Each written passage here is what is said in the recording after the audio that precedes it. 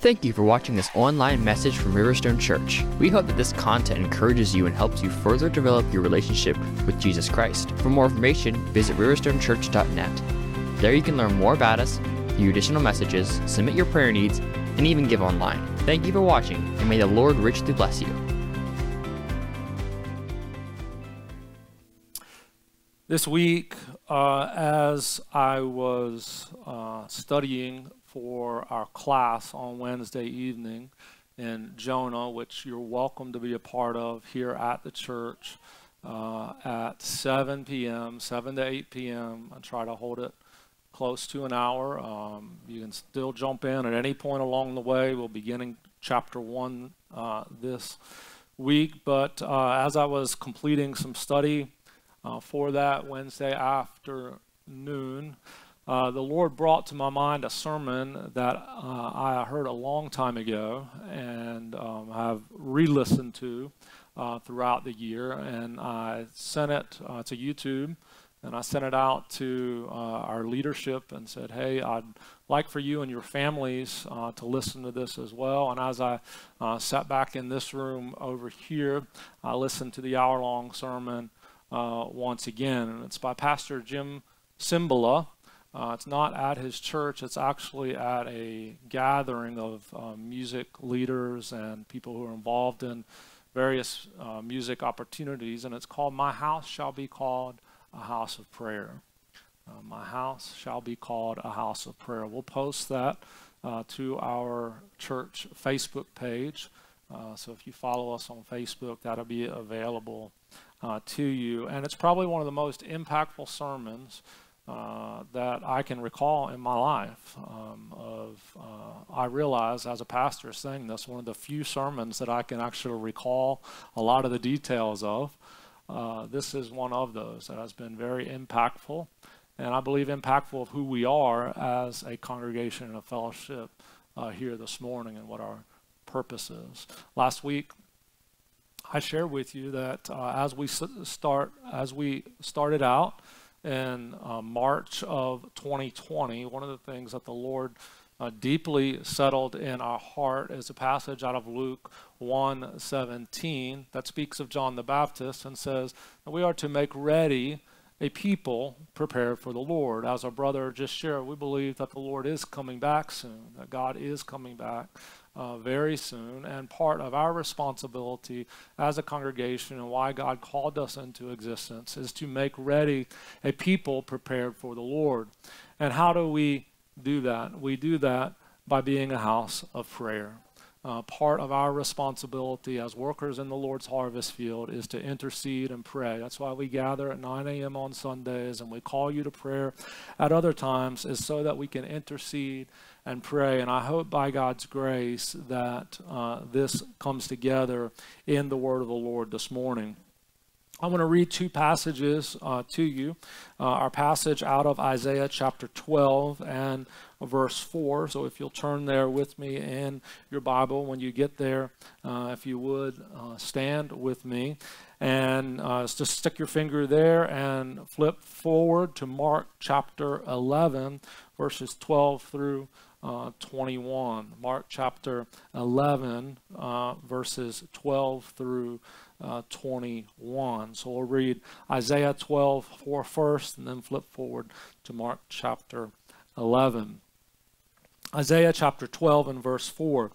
It says, "And in that day you will say, give thanks to the Lord and call on his name." This is where we're focusing our attention today. Call on his name, where we focused our heart the last two Sundays as well. Next week, by God's grace, we'll focus on the next clause, make known his deeds among the peoples, and then finally, make them remember that his name is exalted. And then flip over to Mark chapter 11, starting at verse 12. Speaking of the Lord Jesus Christ, just directly after Palm Sunday, the triumphal entering into Jerusalem. Verse 12 says, "On the next day, when they had left Bethany, he became hungry. Seeing at a distance a fig tree in leaf, he went to see if perhaps he would find anything on it. And when he came to it, he found nothing but leaves, for it was not the season for figs. And he said to it, may no one ever eat fruit from you again. And his disciples were listening. Verse 15. Then they came to Jerusalem, and he entered the temple and began to drive out those who were buying and selling in the temple, and overturned the tables of the money changers and the seats of those who were selling doves. And he would not permit anyone to carry merchandise through the temple. And he began to teach and say to them, is it not written, my house shall be called a house of prayer for all the nations, but you have made it a robber's den. The chief priests and the scribes heard this and began seeking how to destroy him, for they were afraid of him, for the whole crowd was astonished at his teaching. When evening came, they would go out of the city. As they were passing by in the morning, they saw the fig tree withered from the roots up. Being reminded, Peter said to him, Rabbi, look, the fig tree which you cursed has withered. Heavenly Father, we thank you for the public reading of Scripture. We thank you for the opportunity that we have to be together this morning, to celebrate your goodness, to rejoice, Lord, in your favor, to lift up our voices and song and just celebrate, God, the freedom that we have in you, the forgiveness of our sin, the opportunity that we have to worship you without guilt or condemnation.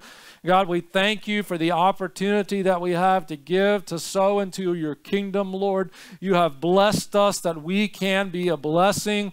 Lord Jesus, we thank you for the opportunity that we have to come together and to commune with you around the table of grace, to exalt in what you have done and to look forward to that time in your kingdom when we will rejoice around the table with you at the marriage supper of the Lamb.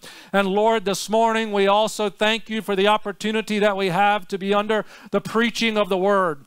And we ask you, Lord, today that you would help us by your power to hear what the Spirit would speak to us this morning. God, that once again you would call your people to that place of prayer. Once again, you would remind us that this place is not just a coming and a going for us to say we have checked our religious responsibility. But God, it is a time for us to come, for us to seek you on behalf of the nations. It is a time for us to come and to rejoice in your presence while we cry out to you, while we ask you, Lord, that the gospel would go forth, while we see you in your holiness, O Jesus. And in that moment we say, here we are, send us.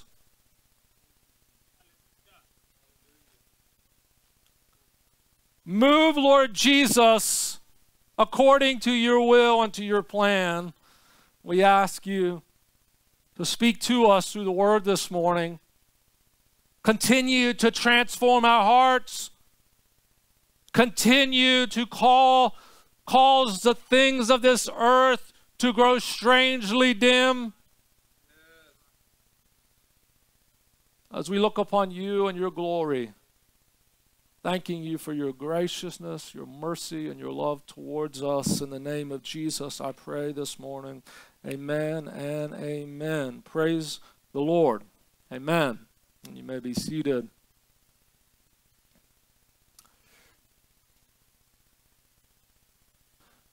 This is an interesting passage of Scripture because in it we see Jesus in a way that we do not normally see him in the Gospels.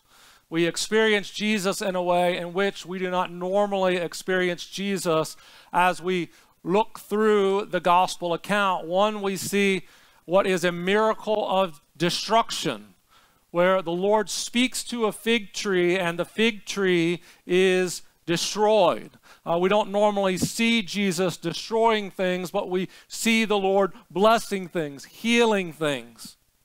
And here we see a miracle of destruction. We also see Jesus in such a way emotionally that we don't normally see him. We see him angry at what is going on within the temple complex. He's angry at what he sees happening. And so Mark sort of leaves us with a little bit of angst about our relationship with Jesus, and such that we see him in a way in which we normally don't perceive the Lord, and particularly in a way in which our culture doesn't want us to perceive the Lord. They want us to perceive Jesus as someone who is weak, who doesn't really stand upon principle, who's willing to just deal with any little sin you have and never call it to mind, never call you out, never speak to you about coming out of the sin that you have. That's the way the world wants us to perceive Jesus, and that's not the way in which our Lord is portrayed. When you encounter Jesus, you will be changed. So why do we pray so much about having a place where we come together in prayer and we seek to have an encounter with the risen Lord? Because that is the only thing that will change you. That is the only thing that will change me. When I'm in the Lord's presence, having an encounter with Him. The old song that I've already mentioned, when the things of earth grow strangely dim in the light of His glory and grace. You want to pray for lost loved ones. Pray that they have an encounter with Jesus. You want to pray for healing. Pray for an encounter with Jesus. You want to pray for the gospel to go forward to all the nations. Pray for an encounter with the Lord Jesus Christ. We want to pray for an end to emotional distress or to depression or to anxiety. Pray for an encounter with the Lord Jesus Christ.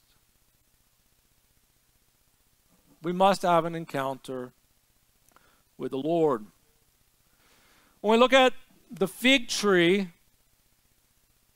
we see that Jesus encountered the fig tree, and Mark gives us details, which Mark is a detailed person. So reading through Mark's gospel, look for some of the details that Mark describes. As I believe I may have shared with you in the past, when Mark talks about the feeding of the 5,000, one of the details that Mark gives us that none of the other writers of the Gospels give us is that Mark had them set down. Mark says Jesus had them set down in a company at the feeding of the 5,000 on the green grass. And the area where they were is only green for just a couple months out of the year, and so it helps us to pinpoint what time they were there.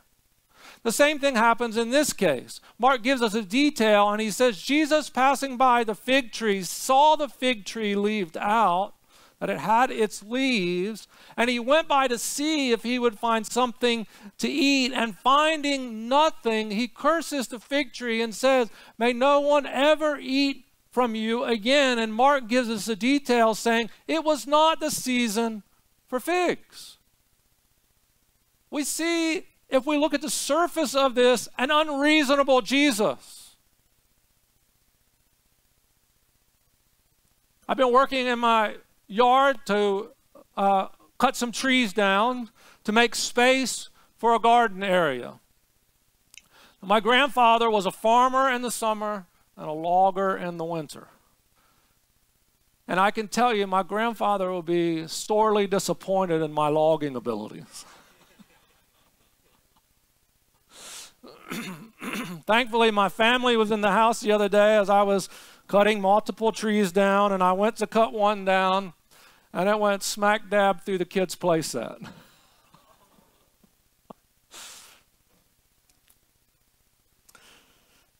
Yeah. Uh-oh.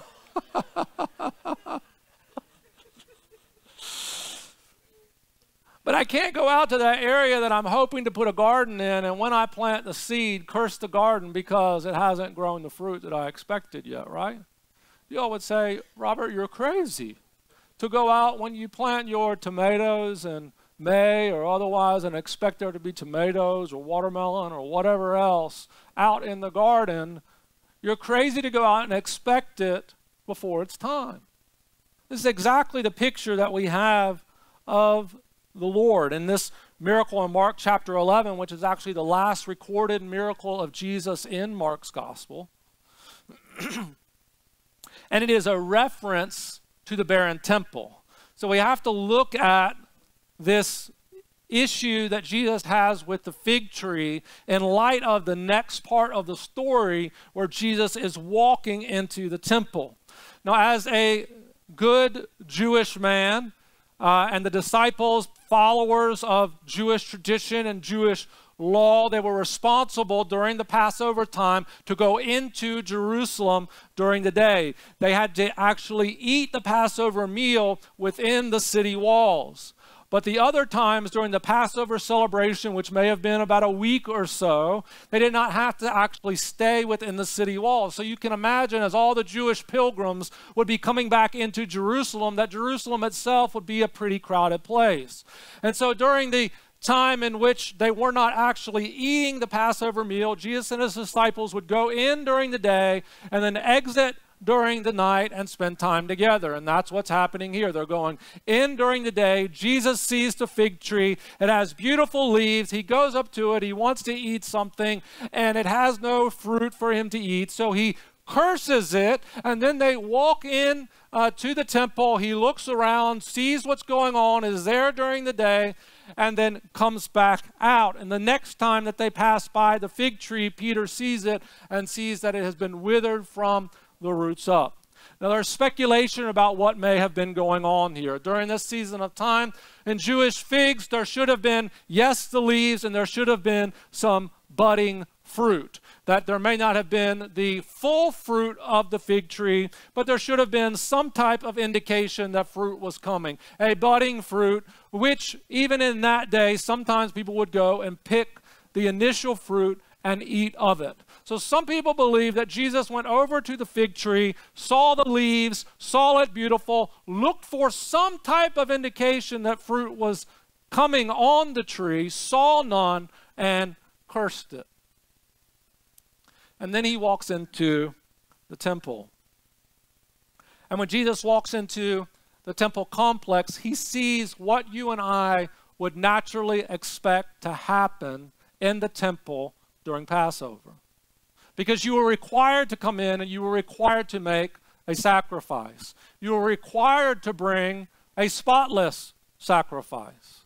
So imagine if you and I were traveling to Jerusalem, which may have been many miles away for us, the damage that could happen to an animal in a crate along the way, and then you get all the way into Jerusalem, and your animal is bruised or otherwise unusable for sacrifice, what would you do? So in order to accommodate this, there were people within the temple complex who would sell animals that were acceptable for sacrifice. You also had to buy and sell within the temple or pay the temple tax with the money that was minted within the temple. So to exchange money within the temple complex also was necessary in order to do what was required of a Jewish person to do. You could not pay your temple tax with a Roman coin. You had to pay it with the coin that was minted in the temple. So there was a necessity for money changers to be in the temple complex. But what was happening that made Jesus so angry? What was happening that was making Jesus so angry is exactly what happens to you when you go to a ball game or to a movie theater. It's price gouging. You can't tell me that a bag of popcorn costs $57. You can't tell me that a hot dog at a ballpark is $135. But that's what it seems like. Because you can't bring your own food in. And this is exactly what was going on within the temple. You had to make a sacrifice. You had to pay the tax. But the industry of the temple was price gouging God's people.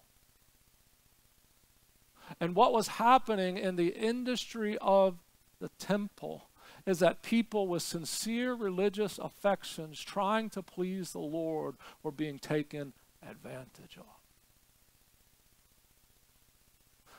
And we see it in that day, but I tell you, brothers and sisters, it is also in our day.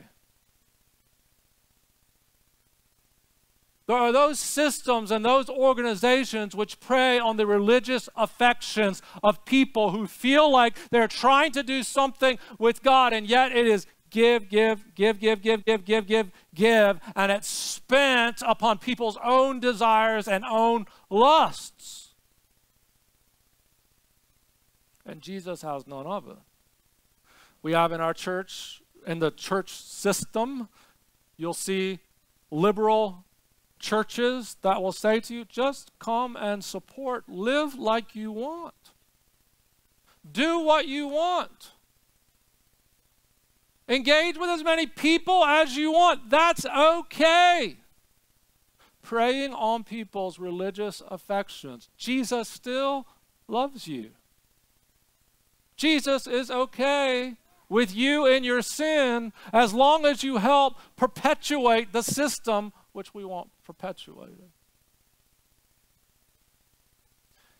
You see, anyone who doesn't preach the true gospel, and the true gospel is this, the Word of God as it has been delivered to us, inspired by the Holy Spirit, God breathed. This is what the Word says. This has been God breathed. God spoke. So someone who preaches a different gospel, the Apostle Paul says, is to be accursed. And so we can't say, if we were to drive down past the churches that sit across from the university that wave their flags and exalt in things that are ungodly, that the Apostle Paul tells us are challenging and difficult, and churches that don't preach against sin of whatever type, and churches that are okay with that, that's not the true gospel. And so what happens is they collect offerings, just like in the temple complex. They were collecting offerings and taking offerings in order for people to live off the people. And all the time, the people who are sitting in the pew think, I'm doing something for God. And this is why the scriptures tell us that those who are in leadership will give a greater account. Those who are in leadership will give a greater account. Because there are people who come to church out of a devotion to the Lord, and if the pulpit is not preaching the gospel, which we'll talk about next week by God's grace, the pulpit is not preaching the gospel, woe to that person who's preaching. And so you have to be sure that it's my responsibility to come to you with a word from the Lord, but here's a little tip for you as we go along the way. If the gospel doesn't get preached from this pulpit, I've said this in the previous church I pastored, run me out on a rail. Don't sit under it. If you don't sense the gospel being preached, if you don't sense the message of the cross being held as it is being taught in this word to us, get that person, me, whomever. Because look around and look at the people that could be led astray. And think about the little ones who are facing a world that's much different than the world that I faced at their age.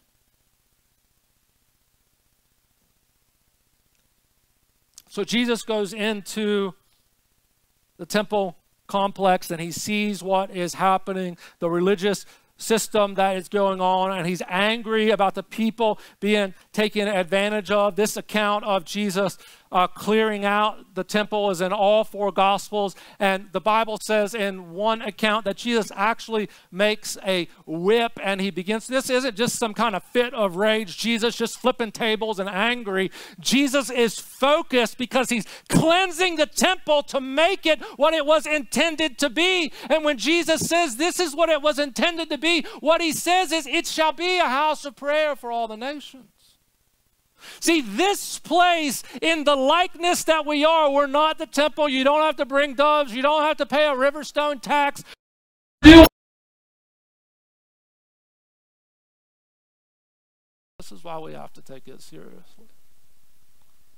God has called us as his people to be a house of prayer. Zechariah 2:11 says, and many nations shall join themselves to the Lord in that day, and shall be my people, and I will dwell in your midst, and you shall know that the Lord of hosts has sent me to you.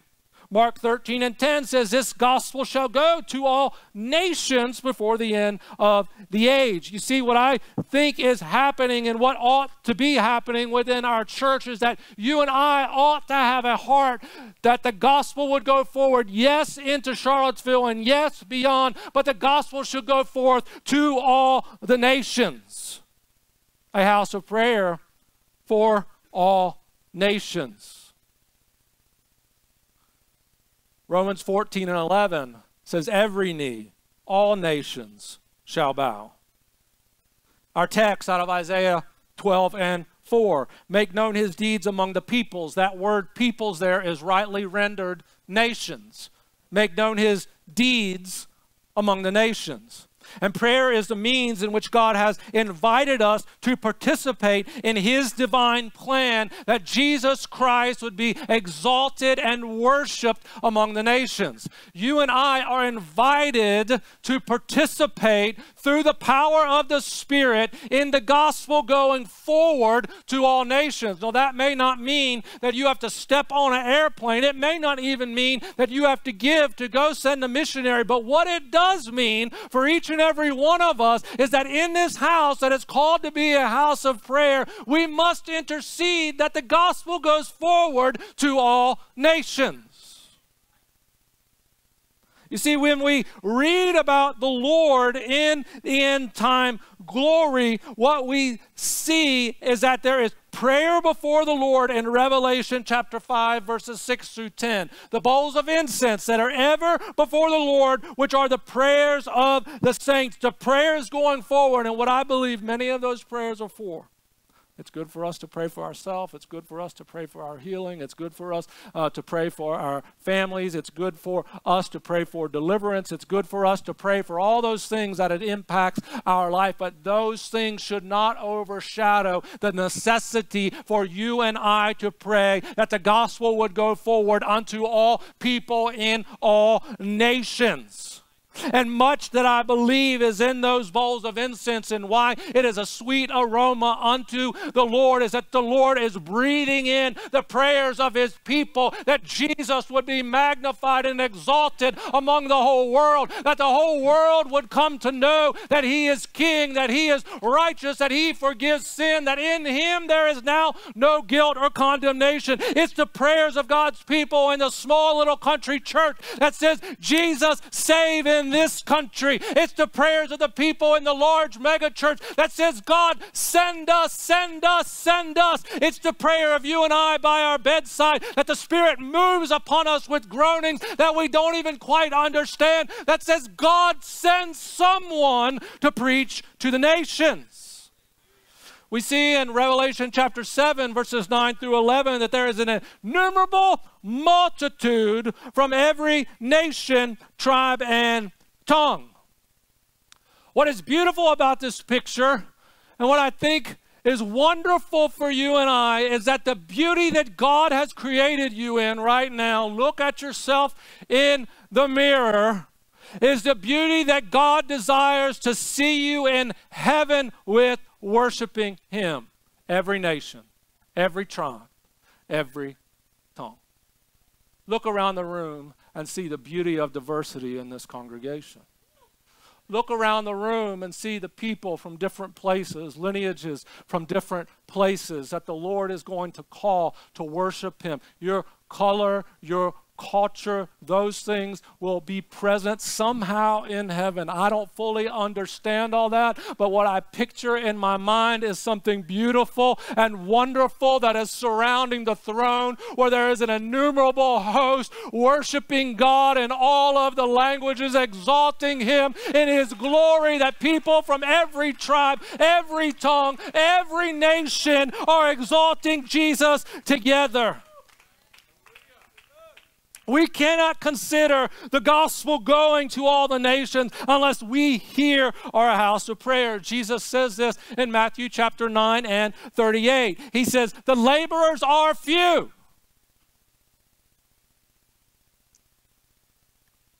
The laborers are few.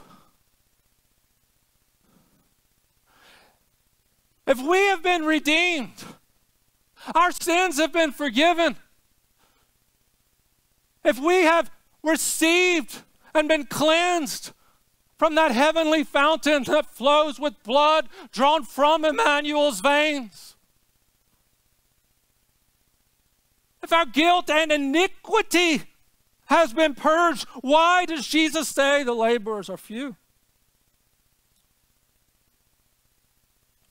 He goes on to say, pray for laborers to go in the harvest. The laborers are few. Pray for laborers to go in the harvest. It's just part of our responsibility as a house of prayer, that we will pray for laborers to go in the harvest. As we go through February and we celebrate Black History Month, we're identifying a few missionaries, African-American missionaries, that have a story that we're able to tell on our Facebook page. This week was Locke Carey. Locke Carey was a missionary to Liberia. And there's a quote from Locke Carey. And as he's heading out, he's essentially saying, I may never see you again this side of heaven, but know that I'm focused on the work of the Lord.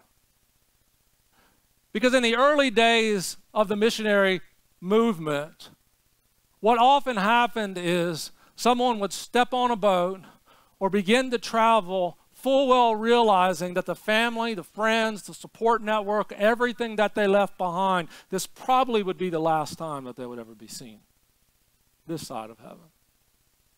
Willing to make deep and lasting sacrifices in order to carry the gospel to those who have not heard. Last week we prayed and we asked God and we interceded at the altar. Sister Joyce is going to share a testimony next week about an encounter she had with someone that was God's grace and healing. And I'm very excited for her to be able to share that. We're praying for God to heal. We're praying for God to move. We're praying for God to touch people's lives, to preserve their lives. And what I often hear at times, particularly from those who travel all around the world, is that the mission field, the front lines of the gospel, is hot with miracles. God doing mighty things, God transforming lives, people being healed, people being set free, people being delivered, God's power on display on the frontier.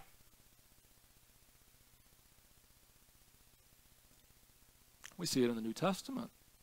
When the gospel was first going forward, and it was among the Jews and then out into Judea and other places as it moved beyond, as far as the gospel was going. Miracles, signs, wonders following those who are believing. New converts, new people, miracles, signs, wonders happening all over the place. Miracles as the gospel is being preached, new people are hearing the gospel and believing the gospel, and the mighty hand of God. People are believing, people are being raised up, blind eyes being opened, dead walking. Read Hebrews, hear some of the stories, read the book of Acts, see some of the stories of what's going as the gospel is moving forward. And we continue to see that today on the mission field, that God is doing mighty things. And those of us who are back here in America, we say, God, we want to see it here. God, help us to see it here. God, we want to see people that are transformed. We want to see people delivered. We want to see people miraculously healed. God, send it here. Send it here.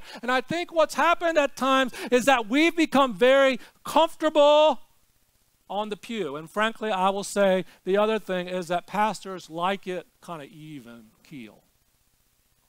Because when things get a little out of control, then a pastor has to deal with it. And it's really nice when I don't have to deal with stuff.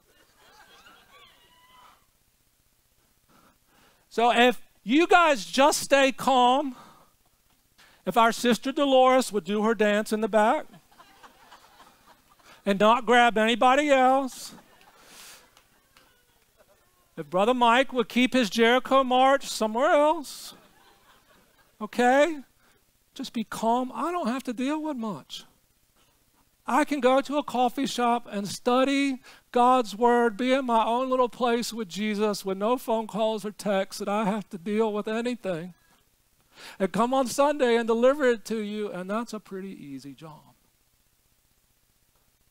But when we see the Apostle Paul, and we see Peter and we see the others who were moving forward in the power of the gospel, what we see is that they were persecuted for what was going on. And while they were persecuted, God was miraculously doing signs and wonders everywhere. They bore in their body the reproach of what was happening, but they just kept on going because they were glorifying God in what was happening. They were exalting in the Lord Jesus Christ and what was going on in their midst, even though they themselves were being persecuted.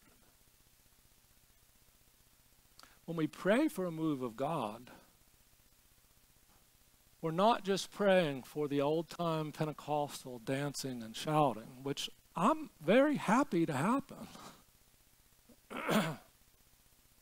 But when we're praying for a move of God, we're praying for God to truly transform people's lives.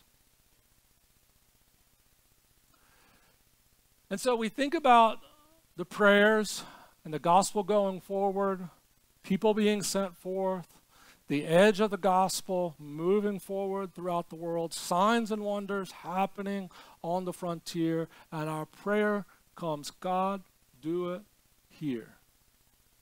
And I think, again, what has happened is we have become complacent in our perception of church and what church is and ought to be. And so we're okay with the way that things are. We're okay with the ship not being ruffled a little bit or tossed and turned. It's smooth sailing. But I think what is happening by the grace of God's Spirit in our day is that there are waters that are flowing that are saying there's going to be some shaking up to come. Because I think that Jesus is coming in the Western church, and Jesus has been for a while making a whip. Jesus has been for a while seeing the money changers at their table. Jesus has for a while been seeing those who were selling things within the temple and doing it in an unjust way. And Jesus is coming to clean house. I believe that Jesus is coming to clean house. And so what we have seen over the last 50, 60 years, even in our own culture, is a move away from the true gospel.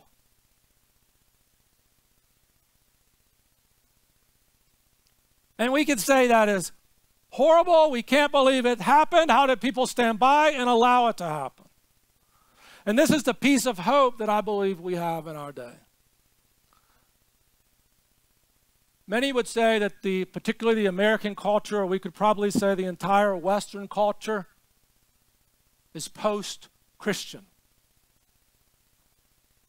That we have received the gospel, lived the gospel, now we're past the gospel. Which actually puts the generation that is coming up in the West back to the beginning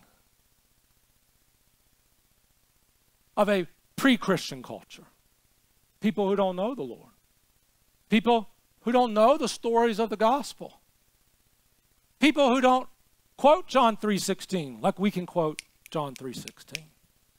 People who haven't heard, who haven't been trained, whose parents don't know, whose parents haven't taught.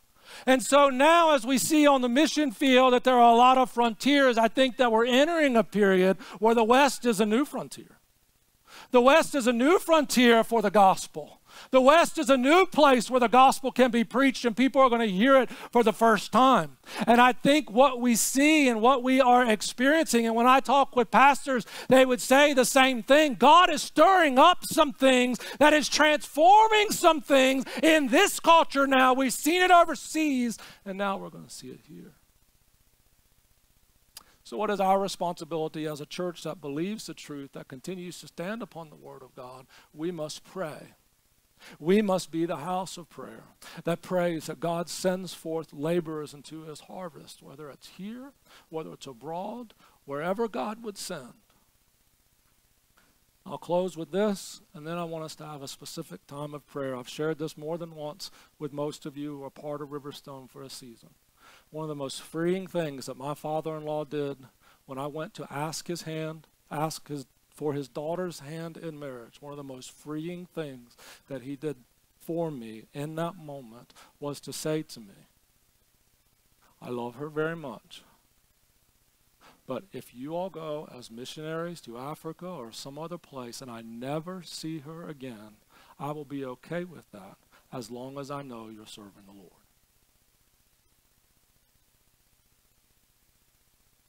If we're a house of prayer, and part of being a house of prayer is praying for God to send laborers into his harvest, there are some here this morning who we may say goodbye to and never see again this side of heaven. And I'll bring it even a little closer to home. It may be your children and your grandchildren. And that's where the rubber meets the road when we pray. Are we willing to make that sacrifice? Am I willing, as a dad, Claire, join me.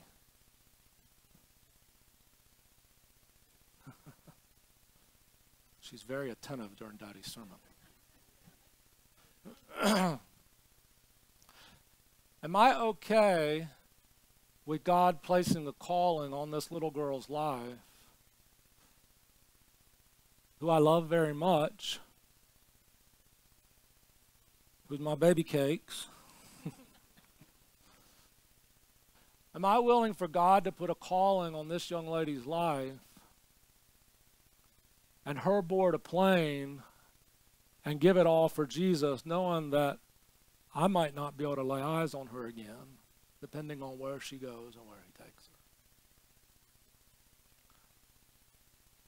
Jesus says we've got to be willing to sacrifice to be worthy of him.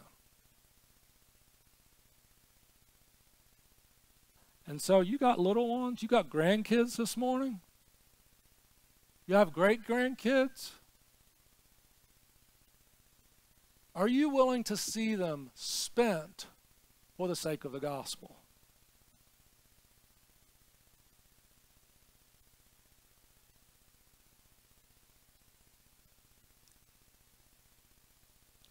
See, the rubber meets the road in this moment. Oh, I would love for this young lady to get a good degree, to make $1 million a year, to take care of her dad and mom. Oh, I've got dreams. There's a reason I had 7 kids.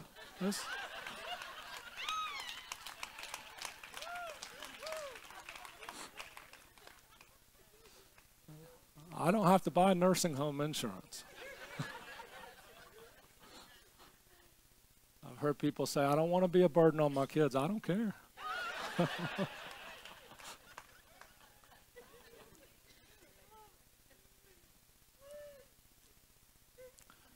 My dreams have got to go all by the wayside. My hopes, my desires. I know God has to direct this young lady's path. God has to direct these other children's path. God has to direct your children's path. And it's hard for a parent to let a child go. But as a church, we've got to pray for that to happen. We have to pray that in this congregation, this house of prayer, that God is going to raise up pastors, evangelists, missionaries, others to go and tell.